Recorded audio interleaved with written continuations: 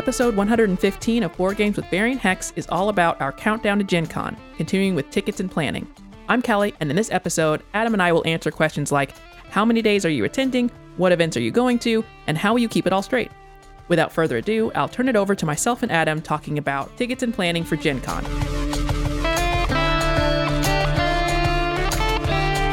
Tickets here. Get your tickets. No, it's not good. Are you going to do something else? We can even leave in that's not good after I say tickets here. So. Oh, well, you will need tickets, namely convention tickets. We are counting down to Gen Con with mini episodes that talk all about preparations for Gen Con. Kind of works for every convention. Kind of works for a fair amount of travel and events you might have anyway. But this first bullet point that we already covered what to do before you leave, goals and planning on the last episode. The next one's going to be packing and travel. We're going to finish up with final preparations and hype. Right now, we're talking about tickets and scheduling. So you already know what you want to do before you leave. You've thought about what you want to do while you get there, what your goals are, make sure you get the most of your experience, and you're already prepared for what you want to do when you get back, kind of transition back into your regular life as smoothly as possible. Now we're going to talk about tickets and scheduling. This could kind of be in different orders because you might have gotten all that convention tickets already. Maybe you haven't, because you can still get, I don't think it's sold out. Some years Gen Con does sell out. I don't know that it's sold out recently. I think 2019, 2018 might have been the last biggest year, and that was the 70,000 number that they use a lot. Didn't it sell out because they had limited tickets like in that first year after the pandemic, or is that not correct? I'm going to say sure. And also, we both know that doesn't count. Correct. But I didn't, yes. That's not the case anymore, correct? But they're still not limiting tickets. Is that accurate? Accurate? And I don't even know, if you limit tickets, do you then, I don't know the truth or not of that. I will say this. I'm unaware of any limits. I believe that last year there were more tickets available than were sold. Yeah. And you can either get 4-day passes or you can get day passes. I believe that Sunday is like family day. I don't know if that also comes with a lesser ticket price, but I know it is a shorter overall day. It already kind of winds down on Sunday, but that also means there's like clearance kind of games. There's publishers who have shipped things here to sell them and don't super want to ship them back. So there's a little bit of that. You are kind of hoping to clear out your booth. So that's a reason that you might want to go just on Sunday. If you don't have the flexibility to be off of work or be able to be away for that long, a day pass is a nice way to still see what's going on.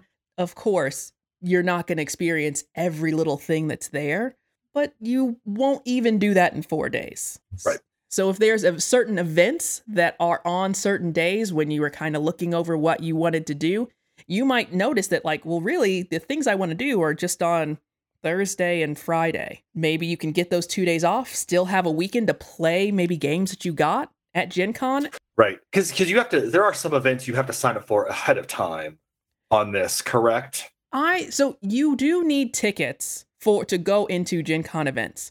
My understanding is that you can get general admission tickets that are maybe $2 each, because some events are free, some of them have a cost. If it has a cost, you can get these general admission tickets and just pay whoever's leading the event in these tickets. You can't just pay them in cash. In these tickets to the value of whatever their event was. So if there's a $10 event, you can give them 5 of these $2 tickets if there's an open spot and get in it. So if there's an event that you wanted to get to and it was sold out, you could still get some of these general admission tickets, have them on hand, go by there at the event time. You might be able to get in anyway. And other events like sell out, kind of as we're talking about here, which is the advantage of getting in early. There's a day they communicate with you if you get a badge early. They will also communicate with you via email about when the event catalog opens. When it does open, there's a lot in there, but things continue to get added. When the convention starts, there are still plenty of events you can get into. Of course, things will be sold out, sure. There are still plenty of events you can get into. So even if you get your convention tickets late, if you decide on a whim to come, if something changed that you thought you weren't going to be able to come and now you can still get a ticket, get into events. And then, of course, you don't need any additional ticket to get into the exhibit hall where there's lots of booths there. And then the exhibit hall is kind of two sort of sections. There's one where it looks like a convention, as you would imagine, just a convention of any type of thing, where there's these booths in a big room, kind of like cloth dividers or little walls between them of varying sizes. Yeah. Then there's this gigantic other room that is full of tables. And I think like if it's a standard folding table size, I'm trying to think how many of those wide is that room. Oof. And I can't even really figure out that math in my head. I think it's fair to say, yeah, if you haven't been or if you've forgotten, it's every time I've gone, it's bigger than I think it is. Yeah. So I'm always like, oh, this is so big. And it's great because the bigness makes it feel more awesome to me. Yeah. But that's time spent to get to here, to get to there, to get to those kind of things. So budget accordingly. That is a big thing about the scheduling. If you actually do all back-to-back events, you're like, this is perfect. Everything's lining up where it's start and finish. It's kind of like if you have a layover and it's only a few minutes and it's like, oh, it's okay, that lines up. But it's like, oh, no, it's on the other side of the airport. You're going to have to sprint in order to get there. It's the same thing with these events.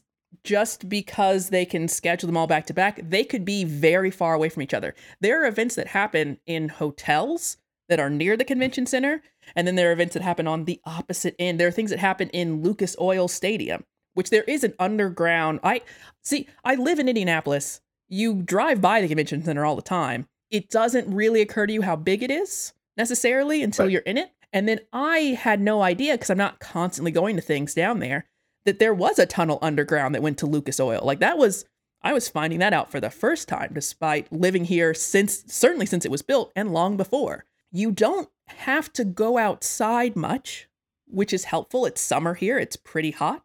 It could be quite the walk, and there's not necessarily like a speedy answer either to get from one place to the next. Yeah, that's a good point. And also, reminder, and I'm so guilty of this. So this is kind of reminder myself as well, budget in time for lunch. Yeah. Because I'll just get so excited about stuff. I'll be running around and all of a sudden I feel woozy because it's 5:30 and I haven't eaten since a day ago, because you get that, rush from everything. So take care of yourself, like those kind of things. Even if you have to set an alarm, we all have supercomputers in our pockets that can remind us of all sorts of stuff. Set alarms. So it's like, oh, yep, eat lunch, or, oh, yeah, hey, you need to start walking towards that one event now you prioritized. Like, don't miss that. Keep in mind, some things don't have a time scheduled. I talk about the artist alley or artist whatever section. It's one of my favorite things about Gen Con. But you never know how long the line's going to be to go maybe like meet somebody. So it's hard to budget that time. But so like some things are not, oh, I know I'm going to meet this person at 10 o'clock. Nope. I'm standing in line as the person in front of me has 92 posters they want this person to sign. Awesome. That kind of thing. You find it out in the moment. So just give yourself more time than less time on stuff. Right. In the last episode, we were talking about how you sort of have to figure out your priorities. And that's certainly one of them. When something runs long, is this a priority or is it getting to the next thing? Kind of knowing which events where it was going to be tight, you might not make it. Having an awareness of that before you're in the moment might kind of help you relax and just enjoy. And I'll say, too, to your point about knowing where you need to be, making sure you have time for lunch, giving reminders to actually travel the distance it's going to take before the next event starts. I've done this, I think I did it the first year. I definitely did it last year. Inside of whatever calendar app you use, if you have Outlook, Gmail, just the calendar on your phone, you can usually make a new calendar. So if you always use the same default calendar that's there, I think it's nice to make a new one that's wholly separate.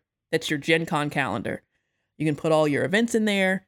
Some of them I put to have a reminder that the event's coming up. Some of them I don't. It depends on what the event is. And I will also put, if I can get the tickets, if it's digital tickets and I can actually paste them into the event somehow, I'll do that. I'll put the room where it is, all of that kind of stuff, so that I can quickly see my day the same way you might have to schedule for work, depending on what your job is. It lets you see your whole day, let you see when your breaks are, and it might keep you from overscheduling yourself where you have this big block of events and you're like, oh, wait, that's events from 10 a.m. to 7 p.m. So I'm going to need to have like a big breakfast and a very solid dinner plan, maybe, if I know that I'm not just going to have a break in between. You can certainly also pack snacks, grab things quickly. That's definitely an option. You're able to take like food in to the convention with you. And there's just in general a lot going on. You can be Gen Con adjacent and there's a lot going on. So having a little bit of free time to just encounter some stuff, to look at some stuff you had no idea was going to be there, some time to just wander is also good, instead of maybe jam-packing your schedule in a way that isn't so great. I also have scheduled things where I didn't end up liking it. And then it's kind of like, there was one thing where I paid for it. I did not like it. I just left and went and did something else. So keeping that schedule, but then also not being so married to it that, you still can just leave an event if you want. If it gets too late and you just know that you have something else you got to do, you can just leave those events. It's a great reminder because it's easy to feel like, oh no, I signed up for it, but like they've built in contingencies for that stuff. Someone, I don't know, I can't imagine what you would have signed up for where it's like, oh no, we can't do this thing. This one person didn't show up. Like, that's not happening. You're right. I imagine if there's some games that you were assigned to play, maybe more tabletop RPG stuff, like it could, maybe there is a world where it causes issues, but even then, like, you're just a human person and you're gonna you're a human person, we're allowed to make mistakes, like it's all good, and someone's usually standing by that'll jump in. Like, I don't know, I'm a classic jump in person. Right. The times I've been, I don't think I've signed up for anything, but when I'm there, I'm always nearby. You need somebody else, I see a seat open there. I am seat open. Adam is what I am. I can see a seat open from a mile away. Like, I'll jump in for a little bit. Right. Like if you go to some theme parks have a single rider's line. Yeah. Where it's just like, all these groups want to go together. But if you're okay with just hopping in wherever, the line's maybe a little bit shorter. You don't know exactly what you'll get, but, it could speed you up quite a bit. Exactly. So, don't feel any pressure or obligation and I have to go to this. You don't have to do anything. Yeah. I think there is some pressure and obligation too after you've decided to go to Gen Con and you're looking over these events. It's hard to review the events. It's hard to really look through that catalog that they have. And it's not because there aren't ways to filter everything. It's just a lot of events. They don't necessarily, they have some kind of they kind of have tags to them, categories to them. They have different days that you can look at. Like, you can narrow the search down based on a few different things. You can just search for names if you know them, but it's still thousands and thousands of events. So it's kind of a mix. When the catalog first comes out, I usually look at it a whole bunch. You can pre-select everything. If you're there when it first comes out, there's a week where you can pre-select everything. And then you have to be there at a certain time on a certain day to submit your wish list. And it does computer math or something. Right. It slots you into a queue, I guess randomly. I have never gotten a super early place in the queue. And then it holds those events for you, and you have to actually purchase them. And it'll hold them for a couple hours, and then it will release the seats again. So on that first day, for the things that are very popular, things that have limited seats, it is good to try to get it on that day, but also keep watching it later into the day because people will have it in their cart, but they won't actually purchase it for one reason or another. And then you might see spots open back up in things that looked to be sold out. I know that's how we got into AEG's big game night this year. It looked like it was sold out, but more spots opened up. And as time goes on, people change their plans, as we're saying. Different things come up. They swap things around. Nothing is necessarily permanent. You never know when one of those spots is going to open up. Yeah, and if you need help, because the thing is, it is big. So if you're like, you don't know where to go, I mean, that seems super reasonable. Ask for help. There are I don't know the name of them. Their legal name. People walking around. People walking around. I think they have badges, I'm sure some sort of color. Yeah, I think they have vests, maybe. Vests, okay. And keep in mind, though, I believe they are largely volunteers, where there's hey, I volunteer for a day and then I get a day free, or I don't know what the actual arrangement is, but it's something like that. So they may also not be perfect experts. So like, relax. Yeah. You know, they're going to be as helpful as they can be, but like, ask for help. If you're like, hey, where is E8 at? That's where I'm supposed to be in 10 minutes. Like, don't walk around for 30 minutes. Ask someone where E8 is. And even just one of the things I noticed about being downtown during Gen Con before I ever attended Gen Con, the general crowd is so nice. One of the things that I am proud of on behalf of our gaming community and being local here, the service workers downtown, so people that are in the restaurants and just generally in the area that interact with all the different conventions that come through town, say that the Gen Con crowd is the best and nicest crowd that comes through. Yeah. It may not be true everywhere you go. I don't know that that's always the case at every board gaming convention, even necessarily. I don't know. But I will say I've experienced it myself when I just went downtown for something, how friendly the crowd was. So you can probably just ask the next person who, on average, is going to be more helpful than you would expect in trying to get you to wherever you're going. And you might see some people walking around who seem like they have a command of this. There are people who have been coming to this for longer than I've been alive. Gen Con's been going for 50 some years. Maybe especially if you see someone where you're like, have you been doing this for a while? If they're wearing a t-shirt from 30 years ago, right? Maybe. Chances are they're at least going to know how to point you in the right direction. So there's a general helpfulness about the crowd too, that you don't have to seek out exactly the right person. Probably just turn around and ask somebody. For sure. And, we all get stressed. We're all humans again. But like, again, even in those moments, if that is happening, you don't know where to go, or it's a lot, it's overwhelming, because it is overwhelming. It is a lot there. Yeah. And but don't let that take away from your opportunity to be that person that is nice, that is considerate, that helps other people as well. Someone asks you and take the time, right? That's what we would want. There's some sort of a golden rule, I believe, about that. Yes. So I believe I've heard that. I have. So, that kind of same thing. Like if someone's like, hey, I don't know where I'm going, like, yeah, let me help you if I can. And maybe you can't. Yeah, I have no idea where that is either. Right. You should find somebody with one of those event vests on. Right. They could probably help you out. Like that guy in the Gen Con 1989 t-shirt. I don't know. Right. I'd hit him up. Yeah, he's been pointing all day as people go up to him, honestly. So right. Yeah. And we also had on our list to talk about travel. There's not too much for us to say really about travel, just that it also involves tickets and scheduling. Maybe getting to and from your hotel, like from the hotel to where you traveled. If you flew in, get to the hotel, from the hotel to the convention, how you need to go back and forth. That could also be a scheduling thing, figuring out what times you need to be where to get everything done. Yeah, it's a good point. And I don't, again, I'm a person that budgeted more time. This is a big event. This is busier. So whatever your normal expectation of travel is, this might be a little bit more. Yeah. It might not. I don't know what you're doing with your life, but right. Give it a little bit more. My understanding is that the Indianapolis airport is very accommodating. I'm never flying into it from Gen Con. I'm always already here.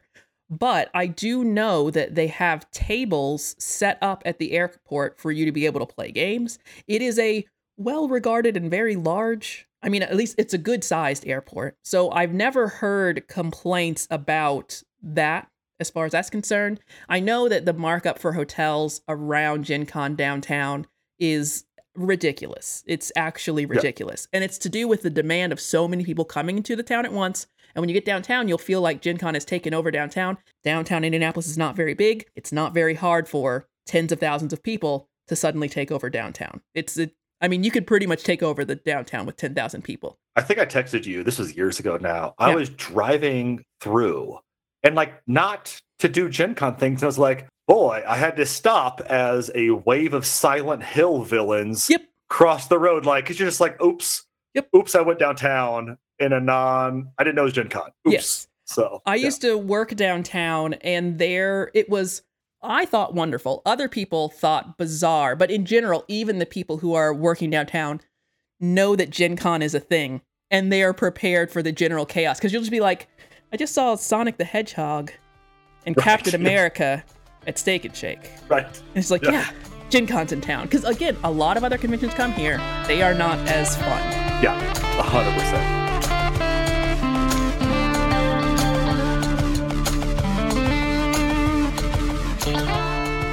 Thank you so much for listening to episode 115. Be sure to subscribe to know when new episodes drop. You can follow us on Instagram, X, and Twitch at VariantHex. We have a website and a blog at VariantHex.com, and you can email us at podcast@VariantHex.com. This is the second in our countdown series, and coming up next is Packing and Travel. Unless you're listening to these in reverse, in which case you have 115 more episodes headed your way, the next one being our first countdown episode about goals and planning. And that's all for now. Thank you so much for spending your time with us today.